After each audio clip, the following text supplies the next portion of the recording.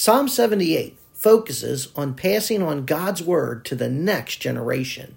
Passing on God's word to the next generation. Because obedience brings blessing and disobedience brings curses, the psalmist challenges the next generation to obey God's law and not forget God's work. And that is what we find in God's word, his law and his works.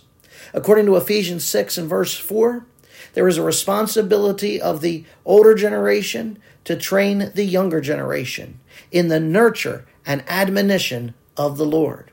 Throughout the Old Testament, there's continual admonishments and exhortations to teach the faith to those who come behind you. Proverbs, the entire book, is instruction from a father or a mother to their son, as we see in Proverbs 1:8. And after the first great commandment, to love God with all of our heart, with all of our mind, with all of our strength, with all of our soul, Deuteronomy 6 and 7 continues and says, "And these words which I command you today shall be in your heart, and you shall teach them diligently to your children." We have a responsibility to pass on biblical truth to our children. And by the way, that term children there doesn't mean that when they reach a certain age, you're no longer responsible for teaching and training them in God's law and God's work. So long as they're always your child and you're always their parent, you have a responsibility to teach and train them. The teaching, the training may change, but the responsibility does not. Now, as we go through Psalm 78, we're going to divide this psalm up over at least 2, if not 3, devotionals. And so today we're going to look at verses 1 through 4 and verses 5 through 8. We're going to consider the call to pass on God's word to the next generation. And then we're going to look at the command to pass on God's word to the next generation. And then the next time together, we'll continue with verse 9, and we'll begin to go through a series of examples on passing on God's word to the next generation. Now let's begin with the call to pass on God's word to the next generation. Verse 1 through 4, it says, "Listen, O my people, to my instruction. Incline your ears to the words of my mouth. I will open my mouth in a parable. I will utter dark sayings of old, which we have heard and known, and our fathers have told us. We will not conceal them from their children, but tell to the generation to come the praises of the Lord, and his strength and his wondrous works that he has done." So verse 1 begins with a call. Listen. Incline your ears. Notice the parallelism there. The people of God are to listen, incline their ears to what? To the instruction, to the words of my mouth. In other words, we're to hear an oral recitation. And the recitation is from what? My instruction. Now it's interesting, the word instruction in the Hebrew is the word Torah. And the word Torah means instruction or law. And so when we think of God's law isn't just a list of do's and don'ts. It's an instruction. It's an instruction manual that instructs us who God is. It instructs us what God's like. We see the entire character of God, from his holiness to his grace and mercy, on display in his law. And so we're to listen to what the word has to say. The psalmist says, he goes on, "I will open my mouth in a parable and dark sayings of old."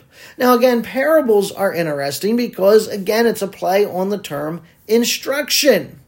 But the instruction is given in a parabolic form. And when we think of a parable, we think of a heavenly lesson taught from an earthly reality, or an earthly story with a heavenly meaning.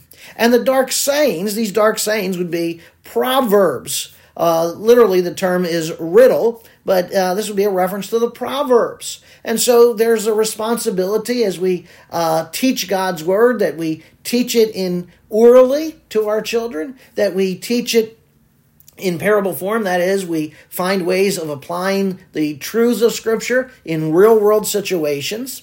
And that we also go to and teach the Proverbs. I mean, the Proverbs are practical wisdom. And there's probably no greater wisdom in Proverbs than the verse that tells us to train up a child in the way they should go, and when they are old, they will not depart from it. Now that is a clear statement from God's word. You train up a child, and when they are old, they will not depart from it. Now Israel does not value modern scholarship.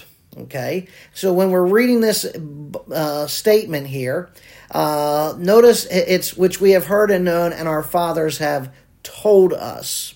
You see, modern scholarship is constantly looking for a fresh contribution to human knowledge, and that's fine and good, nothing wrong with that. But when it comes to the Word of God, we don't need a fresh contribution. God has given us in His Word everything needed for faith and practice.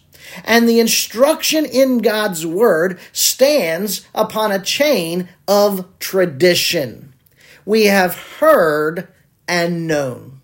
In other words, the generation that should be training, the generation that should be instructing, previously was instructed. Previously, they had heard, which means the previous generation had orally recited God's word to them. They had been taught.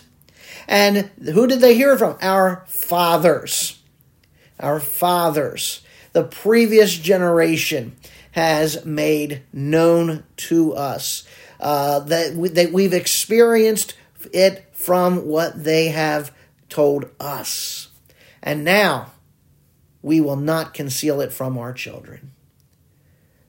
Folks, you have a responsibility, as you have heard God's word, to pass on what you have heard, to pass on what you have learned to the next generation. It's incumbent that this chain be not broken. We will not conceal it, but we will tell it to the generation to come. And what are we to declare to them? The praises of the Lord. We're to declare His strength. We're to declare His wondrous works that He has done. In other words, everything that the Bible has to say about who God is and what He has done, everything that the Bible reveals to us about God in the past, the present, and the future, everything that the Bible tells us about how to live and what to expect, all of that is to be passed on. Now, praise is our reaction to what God has done. And it's typically evoked by some type of revelation of God's strength or His wonderful works, His miracles. And so when we see what God has done, there is a responsibility to declare that to the next generation.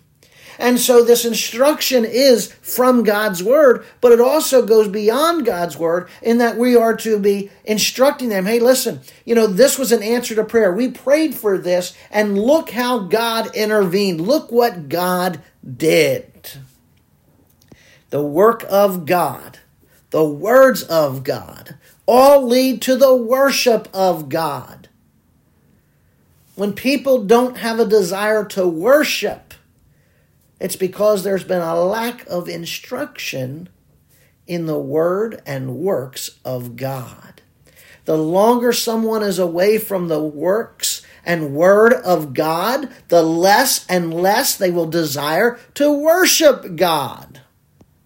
Now let's look at the command in verses 5 through 8. For He established a testimony in Jacob and appointed a law in Israel, which He commanded our fathers that they should teach them to their children, that the generation to come might know, even the children yet to be born, that they may arise and tell them to their children, that they should put their confidence in God and not forget the works of God, but keep His commandments and not be like their fathers, a stubborn and rebellious generation, a generation that did not prepare its heart. Now, what is the authority for the psalmist teaching here? We see right in verse 5, which He commanded. Now, God established a testimony in Jacob. Okay, we think of Jacob. We're talking about the man who became Israel, whose name was changed to Israel. He fathered 12 children, 12 sons, and of course other daughters as well. But 12 sons, and those sons went on to form the tribes of Israel. And God established a testimony.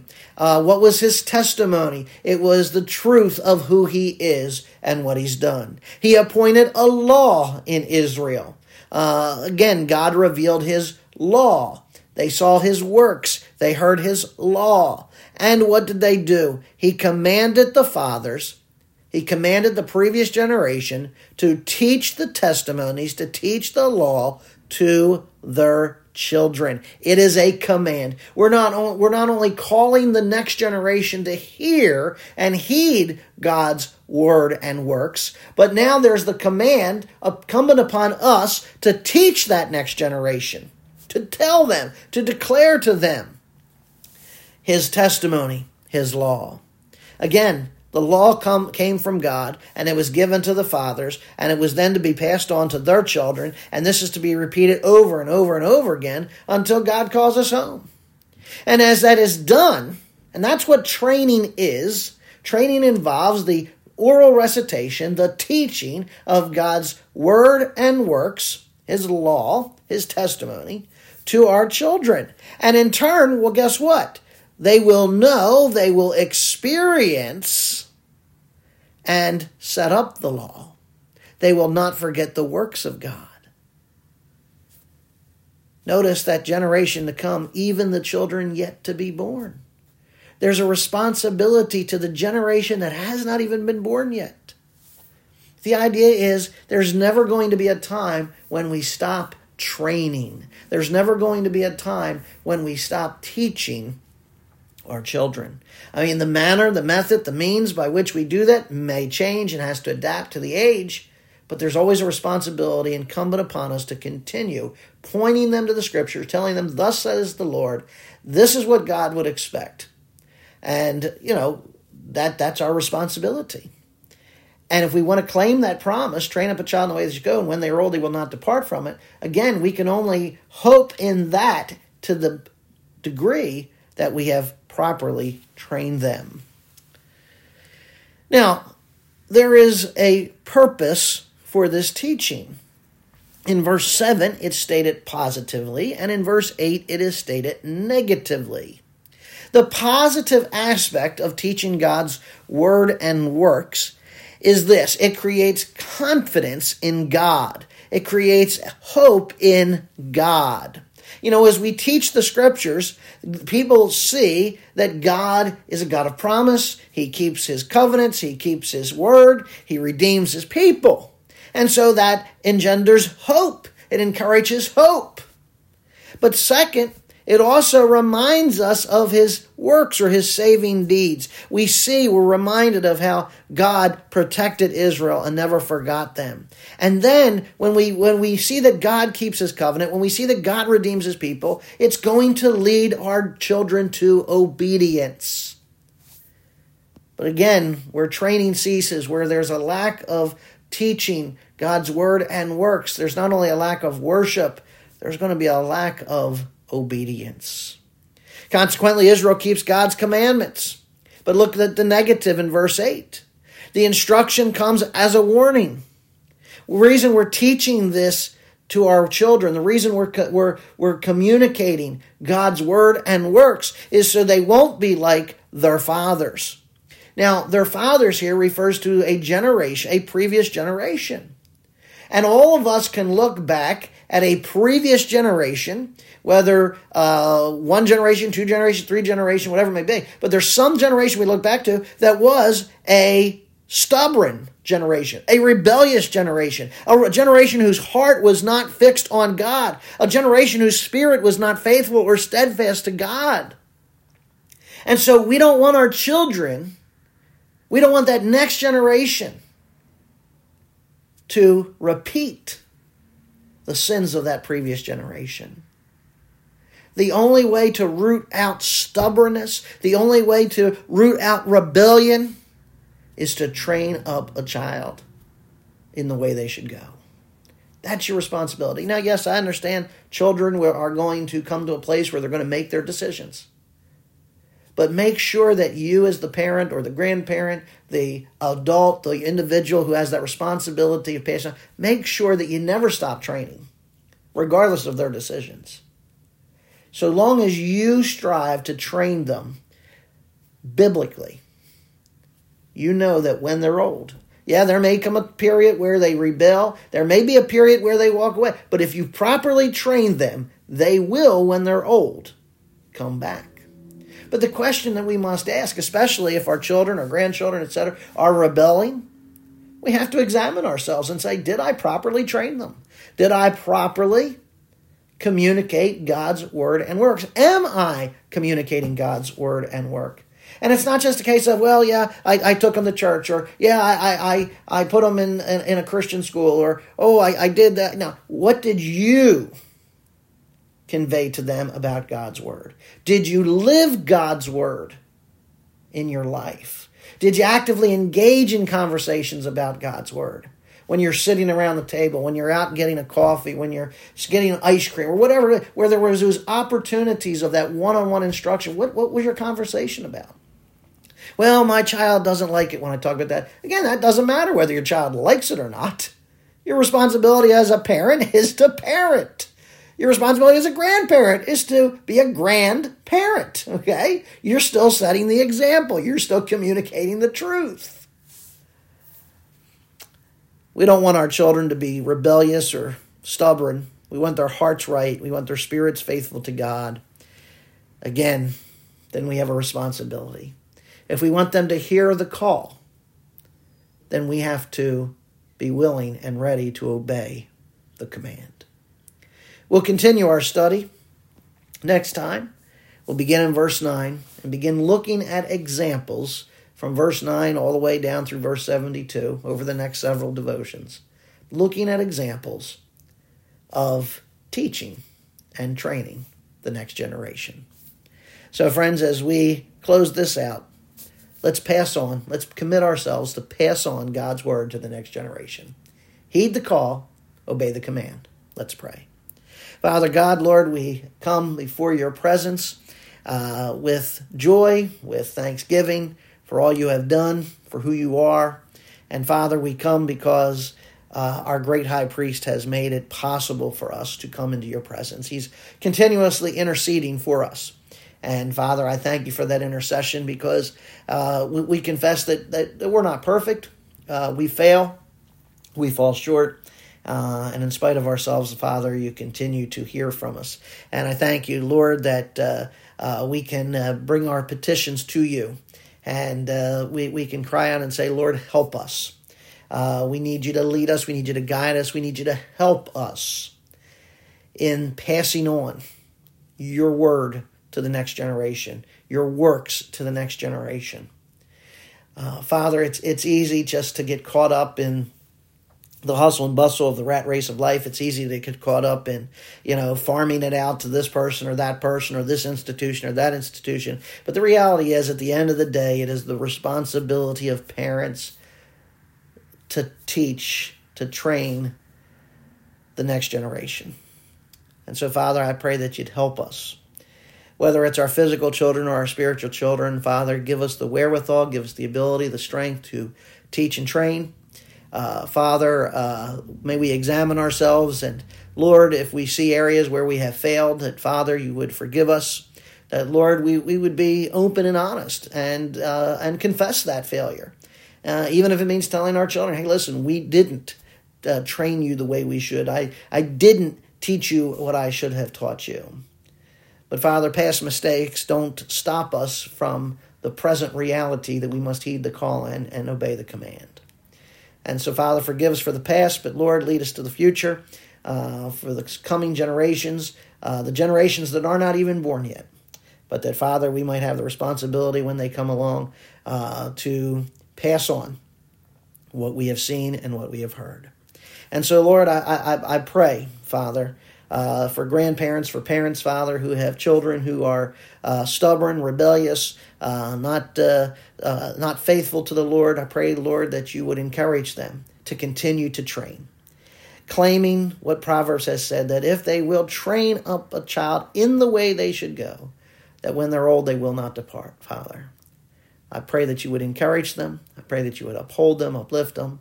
Father, for those parents, grandparents, aunts, uncles, mentors, whoever, who are doing that job, continue to encourage them not to give up, even when it seems difficult.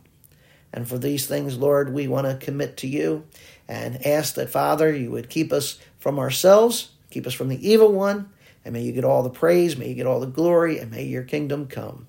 And we pray this and say, Amen.